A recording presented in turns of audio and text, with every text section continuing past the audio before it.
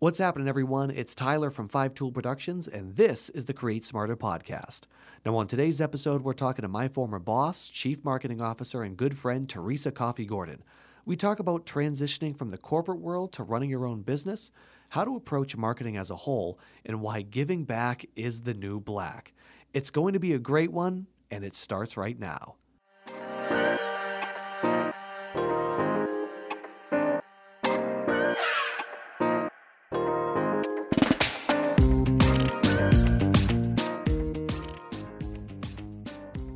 So we welcome in Teresa. Teresa, how are you? I'm great, Tyler. Thank you. Oh, well, thank you so much for, to be honest with you, I'm just personally pumped to have you on because obviously you're one of my mentors, worked for you for, it's strange. I only worked for you technically like 1 year.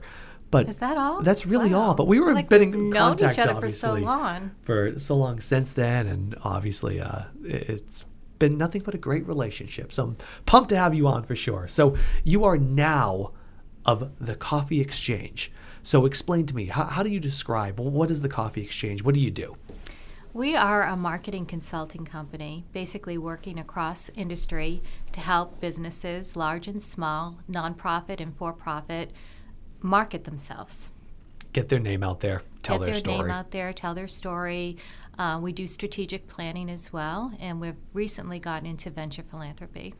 Very cool. So I'm kind of curious. We'll talk about, external businesses, what they need to do, how can they do. But one thing I've never actually asked you, we've had kind of sidebar conversations, but we've never talked about, you worked for massive companies, you've worked for kind of medium-sized companies, and then all of a sudden now you've got your own.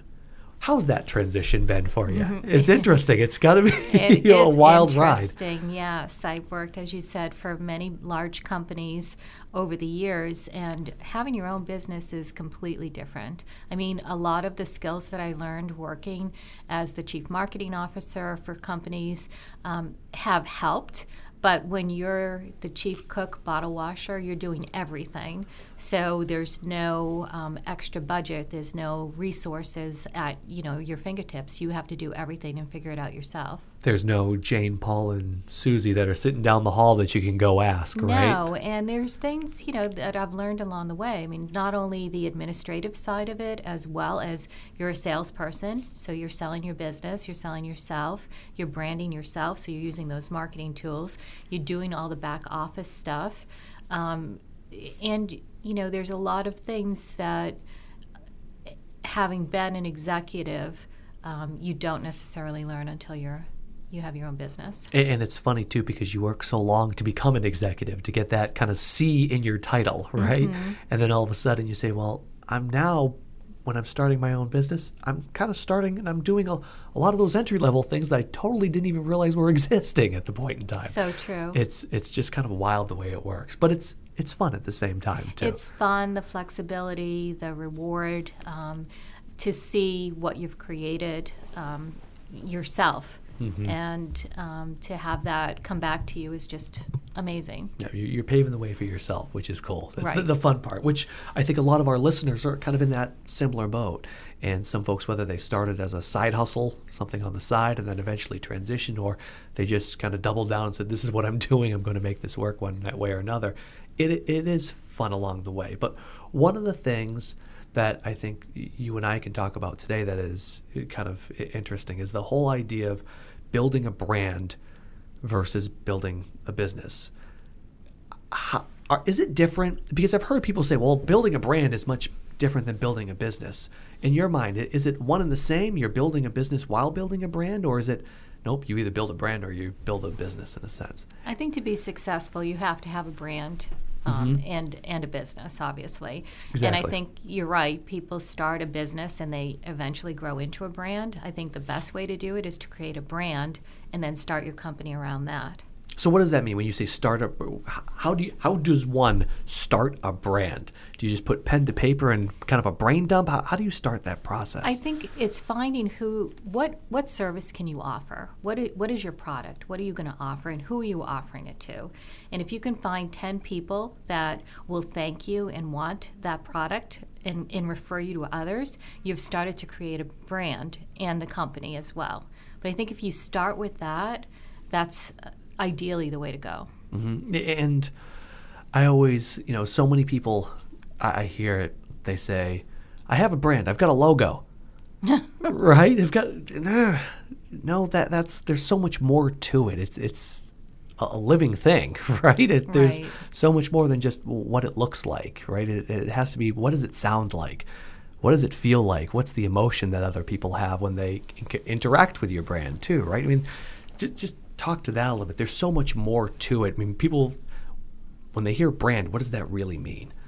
Well, I think you're right. A lot of people get caught up in the logo and the colors and the location and all of that. That's nothing. Mm-hmm. The brand is basically what is the essence? What is the emotion, as you said? What is the essence of what you're selling and what you're offering to me?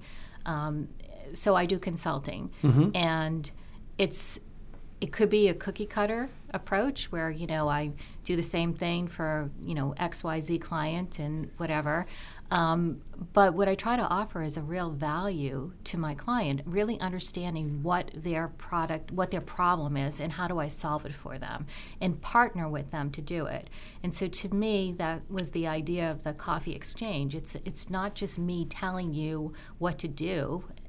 It's me working with you in exchange of ideas to understand, okay, what is the problem? What resources do we have to solve it? And how can I best help you? And if I can do that, that will be my identity in the marketplace. That will then become my brand. And that's true across every single silo out there, right? I don't care if you're selling shoes, if you are a marketing consultant, if you're a builder. You need to kind of have that value proposition where how am I providing value? And I think from a marketing perspective, you're trying to tell that story. Here's how I can help you. Here's the problems that I think you might have. Here's how I can try to answer that, right? So with that, when you walk into a company and they say, I have no idea where to start for marketing, what's the first thing you do? Where do you kind of get rolling from? And that's the most loaded question I can ask you. But how do you kind of get started? I think it really has to do with what is the problem that you're trying to solve? And a lot of people don't know what that problem is. So trying to elicit from them, okay, what's the symptom actually? What's the problem? Is it you need more sales, or people don't know your brand? Or, I'm new into this marketplace. It's really trying to understand what is the biggest issue, what's the core of that versus trying to drive more leads in. Anyone can do that. We can all drive more leads into the business, but are they going to actually convert for you? And they'll only convert if they see value in what you can offer them. So is it a lead issue? You just want leads? Or is it, an identity issue where people don't really understand what you can offer them?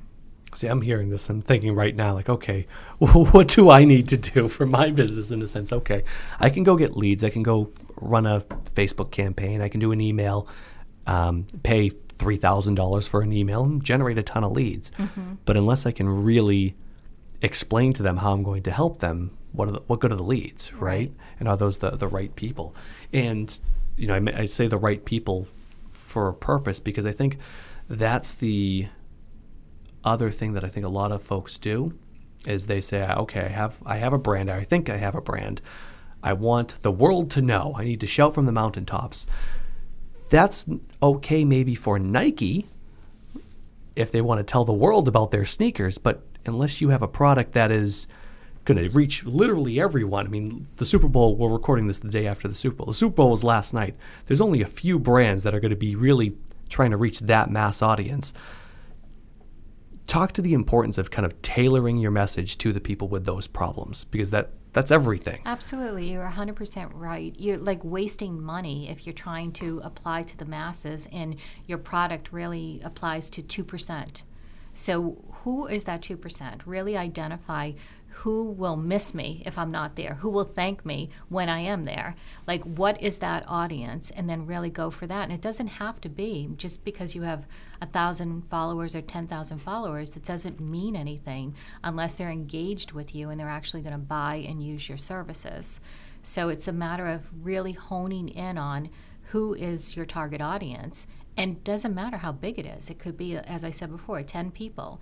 those 10 people have 10 friends, and if you can really hone in on it, I think that's the most valuable business, is when you really know who your audience is, you've identified it, and you can talk to them in an authentic way every day. How do you go about finding those 10 people? If your business is, how do you uncover those rocks to find those 10 people? I think it really, you gave a great example earlier before we were on this about someone who actually went out and pulled permits for, the service that they were offering. I think it's grassroots. Yeah, it starts, you have to. And I think that's, as small business owners especially, you have to think like, okay, people aren't just going to, it's not what was the movie? Field of Dreams. If you build it, they will come, right? That doesn't happen anymore. There's so many competitors out there.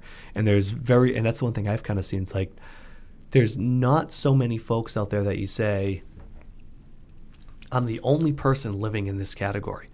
There are so many competitors for you out there. So you have to try to cut through and find the right people. And like you said, I've seen plenty of people on Instagram that have hundreds of thousands of followers, but are those the people that are going to be paying for them? Are those the people that are going to be buying their services? I don't necessarily know if that's true or not. So going out, I think the example, we interviewed Matt Chiori on this podcast about a month or so ago, and just to reiterate the story for the listeners, he went out and found all the people. So his business is Pool Pals, cleans pools for a living. When he first started out, he went to all the neighboring towns, pulled the permits of people that had a pool built within the last 40 years. That way, when he was doing kind of a direct mail, putting a flyer in the mail, he wasn't sending it to every single home in the Wrentham, Franklin, Norfolk area. He was sending it to the 100 homes that he knew for a fact had pools.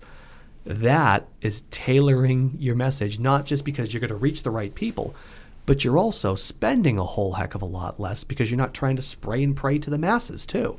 So that's kind of the biggie there, and stretching your marketing budget a little bit more too. Yeah, I think if you actually look at whatever the service is that you want to offer and look at your competition. So create an axis and say, okay, I offer XYZ service. I'm a marketing consultant. I am in this price range. So I need clients that can afford my rates. So I'm looking for, medium to large size companies that can afford and understand what I do from a marketing perspective. Who else is doing that? What's the sweet spot? Is there a particular industry that I should be focusing on? Are there particular companies that I should be looking at? But honing in on exactly what I should do so there's no waste, as you just said.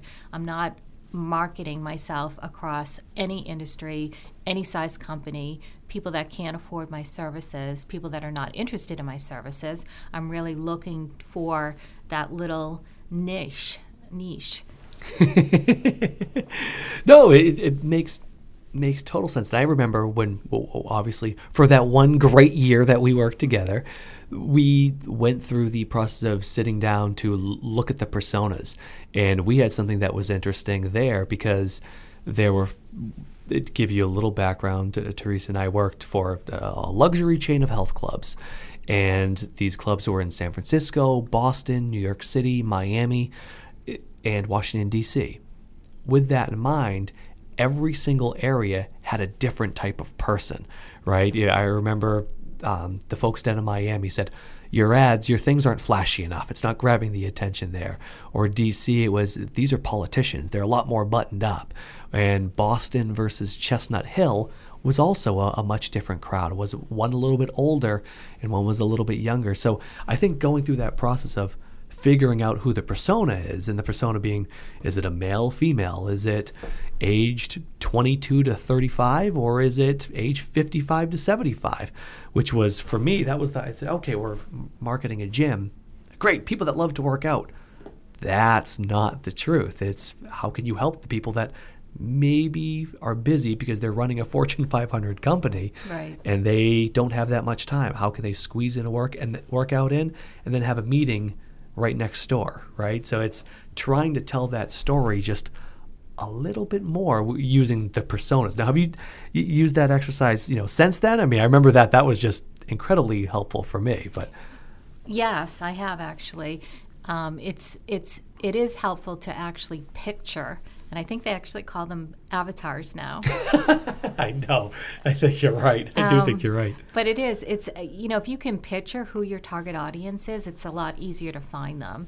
And as you said, when we worked in the health club space, there were we had different geographic areas, different ages.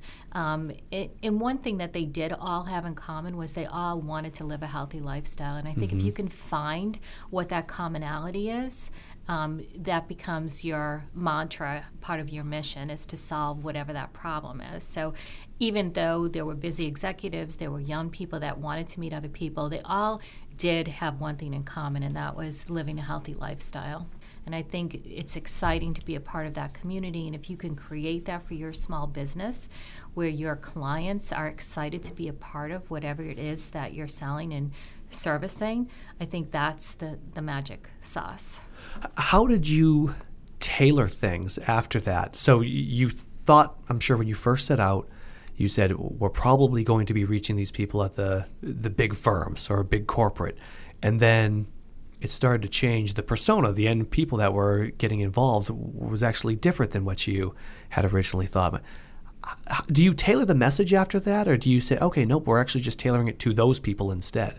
How does that change? No, I think it does change, and I think it's something that you said earlier where it's not about the logo. The logo means nothing. It's about the message. So now that we understand whether, it's a health club industry and people, of all demographics want to live a healthy lifestyle, who are those people? How do you signal to them across different social media and other marketing tactics? The same thing with philanthropy is you now know what the core message is. What are people actually buying? A healthy lifestyle, a cure for cancer, and then you tailor your marketing materials and your channels to that.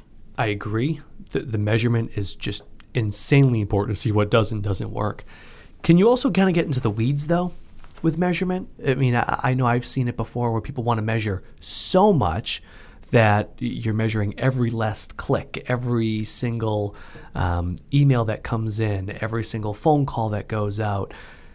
Can you almost get so wrapped up with all this big data and all the data points that are available to us that it's almost counterproductive in a sense? Yeah, I think you can. Obviously, a lot of people do get lost in the weeds, but I think that's where a good entrepreneur, business owner really has to step back and look at the big picture and say, okay, I can't, get into analysis paralysis on this. I have to pull myself up and see what is going to help me grow this business and look at the channels and big picture. Okay, which ones are working? How successfully are they working? And which ones aren't, and make those decisions versus getting into so much data that you can't even make a decision. Yeah, I was going to say, everybody talks about the big data. It's all these things are available to us, but I know I've found myself, in particular, just looking at an individual channel, say, okay, yes, Facebook's working, or yes, email is working, or direct mail is working. I'll go into the nitty-gritty details of this person interacted with this, that person interacted with that. You'll go crazy, and you'll waste way too much time, especially as a small business owner in particular, that is just a nightmare. I 100% agree. It's fascinating. I'm always interested in the research, but you can totally get lost in the data, and you have to be able to pull yourself back up and say, okay, if I'm going to spend another dollar, where am I going to spend it? Have there ever in your career, whether it was with kind of your own company, whether it was the health club prior to that, market research, was there ever a time that you kind of just said, I know what the numbers are telling me, but I have a gut feeling that those really aren't telling the right story? Has that ever kind of come up for you in the past? Yes. I think, again, back to the clubs that we were working together at, when the economy went south and we knew that everyone was saying, no one's buying luxury products anymore, so they're not going to buy the product. They're not going to, pay for a club membership with this state of the economy. And yet there was something in my gut, to your point, that there's something more here than a gym membership. And it was trying to get to what is the core of that? Like, why are people still, how can we find the people that are still willing to pay for our service, even though it's a bad economy? And we basically stripped it all back and looked at the personas and decided that really people will pay for this. And it's not just about working out. It's about the social aspects of it. It's, to your point earlier, the entrepreneurs that are meeting other entrepreneurs that are conducting business there. And we rebranded the club experience to be, the essentials of life. I mean, it is essential. Your health is important, and when the economy is going bad and you're stressed out, or you lost your job and you need to find another job, you want to be fit. You want to be mentally and physically healthy. You want to have all of the endorphins that can work in your favor. So to me, it was a time where, we shouldn't necessarily cut back on marketing, maybe change the way we marketed, change the message that we were coming out with, but not cut back completely and stop what we were doing, basically just changing the messaging. Mm-hmm. And it's so funny because you can see how messages change over the course of time, just with the way the economy is going. I know for a fact my prior employer, after the health club, one thing that we found that was insanely interesting was everything changed, and we had to change our marketing perspective when during the last inauguration. We saw on January 18th, so I worked for a company that did vacation rentals on the Cape and Island. And to kind of start January is always when people would really start looking for a vacation rental, which was great. We always knew January 1st it would get rolling. We'd have people looking for a vacation right then and there. But right when Inauguration Day happened, it was like January 18th, and the new administration had taken over. Things started to change a lot, and people were a little more worrisome and wondering what was going to happen. So all of a sudden, searches and inquiries started to dip down. And it was such a change because people, like anything, change is different. People can't accept it right away. And this is, I'm not saying anything because it goes, I don't care who you voted for. This was people, we just saw a change on that day specifically for the next couple of months, that there was a drop in increase. So we had to change our marketing and change our approach and how we were telling things slightly differently, because there was the bit of an uneasy feel because of where things were going to go. There's a new president in, and people weren't sure what was going to happen with the economy. So we did have to kind of change and tailor that. So you have to understand, and that's where kind of measurement comes into play, and say, okay, maybe this isn't working right now. Maybe it will work later on, but we do have to change, and we have to pivot a little bit and figure out what does work for this new set of people that are trying to maybe go on vacation. So we did see that. And I think, what we were talking about applies to this as well. So it's really understanding that person. So the person still wants a vacation. They're just a little nervous right now. So how do you signal to them? How do you message to them? That it's okay. We have a new president, it's a change in administration, life goes on, and you're going to still want that vacation when June and July roll around. So how do you talk to them? How do you get them to continue with what their goal is, and understand that there is, some apprehension right now because of what's happening with the government. And you mentioned, from the mental aspect, that's really where we put it. And we changed the messaging to, go on a family vacation and make memories, which was great, still worked, to there's so much clutter in your life and everything's kind of crazy on social every time you log on with everybody yelling at each other, that salt water heals all wounds and kind of gives you a fresh perspective and puts you at ease a little bit more. So that was just exactly what you're saying from the health club perspective, like get your mind right, not just your body right. And that was the same thing from a vacation. Don't just go because you need to take that family vacation, but because you need to relax, you need to unplug for a minute. So that's how we sold that experience in a sense too. So let's move on and talk about some of the things that you're doing now How interesting is the whole philanthropist thing right now? Because it seems like we're seeing more and more of that all over the place. It is so interesting, and I think it's people want to do good and do well. And I think a lot, I mean, I'll use my daughter as an example. A lot of younger people want to really understand where their products come from. My daughter would, years ago decided that she was only going to buy shoes from Tom's because they give back a percentage of what she pays. Buy a pair, give a pair, right? Give a pair. And it just struck me that someone so young really cared where the shoes came from and where her money was going. And she lives her life that way now. And I think a lot more people do that, and not just younger people. I think, other people will really care, like where the money's going and can they do good with it as well as get the services and products that they're looking for. And I think a lot of companies are really offering that now. Do you think that's a marketing tactic, or do you think companies really believe it? Because that's the one thing I struggle with. I wonder if they really, in their heart, in their core as a business, do they really believe that, or is it just a way to get their name out there? It's like, oh, this is another company we give back to. I think, unfortunately, I think both are happening. But I think that the consumer really eventually finds the truth. The companies that are really giving back, not just the companies that say that they're giving back and, for every dollar that you spend, so much is going here. I think people really want to feel that their dollars are making an impact. And so they're going to look for the companies that support whatever they support in the biggest way.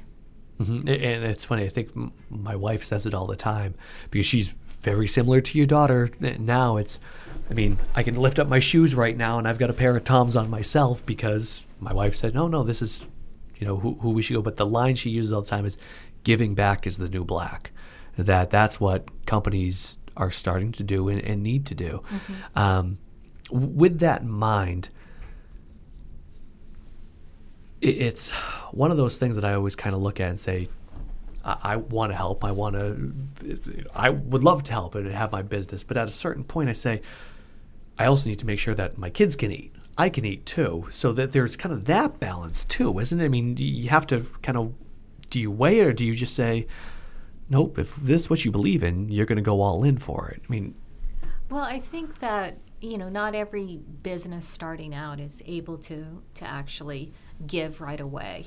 I think what you're giving is a product or a service that's solving someone's problem. So you're already giving something back because you're giving it to your clients. That's a good way to think of it. I didn't think of it that way. That's a good way to put it. Ultimately, if you can and you have a cause that fits with your business, and ultimately that's a goal of yours, that your business aligns with clean water or some other solution, you can add that into it. I don't think that every business right off the bat is going to be able to afford to do that. How do you talk businesses into doing it? Because I know that's part of your role now. It's interesting. I think it's knowing who your persona is, finding the best message, the best ways to reach them, and they'll find you. Is what I'm finding in philanthropy, is people do want to make a difference. They just don't know how. And if you can signal to them, again, in the right way, the right message, the right package, in the right channels, they'll find you. And then once you find that you've got a tribe or a group of following, you see what they have in common, and then you can go and find others. I love the word tribe, because that's really what it is, right? You're kind of creating your tribe, cohorts, people that are kind of with you and like-minded. Right, and that takes the pressure off the spend, because I've built my business primarily from word of mouth. And I think once you find people, the tribe, they'll go and find others and bring them to you or recommend them to you, so that you don't have to spend as much money on traditional marketing. I mean, you have to spend it. You're always going to have to. You're going to have to, but I think if you can find referrals too, by doing a great job for the right people that want your services, it takes a little bit of the pressure off. there's no better engine than referrals. I don't care what Absolutely. industry you're in. It doesn't matter. The referrals are always going to be your best bet because it's not even coming from your mouth. It's coming from someone else's mouth. So and I've seen that with every single company I've ever worked for, is that someone asks, should I buy this computer? No, you shouldn't. Yes, you should, because I'm on my computer all the time. I listen to that person versus someone's marketing from Dell, or I'm looking at a Dell right now. So obviously someone told me about it. But the referrals are same thing goes true with the philanthropy part, right? It's kind of the growing the tribe in a sense. Mm-hmm. And I think also, I mean, you raise a good point about, recommendations and word of mouth. It's testimonials too, like having testimonials on your website, having video of your tribe experiencing whatever product or service you're promoting, so that people can really hear not from your voice but from your consumer. Mm-hmm. Awesome. I love it. This is awesome. I'm just stoked that you took the time, because obviously I loved working for you for the year, and we've become friends since then. So it's great. So where, for folks out there want to find you, where can they find you? Where should they reach out to you at? CoffeeExchange.com. Spell that, just so, because I know there's a couple ways to go. So my name is Coffee with COFFEY, exchange.com. So it's kind of a play on the coffee houses of late, where people came together, artists and politicians, the best and brightest would come and meet in a coffee house and exchange great ideas, which was the way I came up with the idea for the business. So CoffeeExchange.com. Awesome. Love it. Teresa, thank you so much. Thank As you, always, Tyler. This was great. All right. She is Teresa Coffee Gordon. I am Tyler Pyburn from Five Tool Productions. This is Create Smarter. You'll hear us next time. Take care.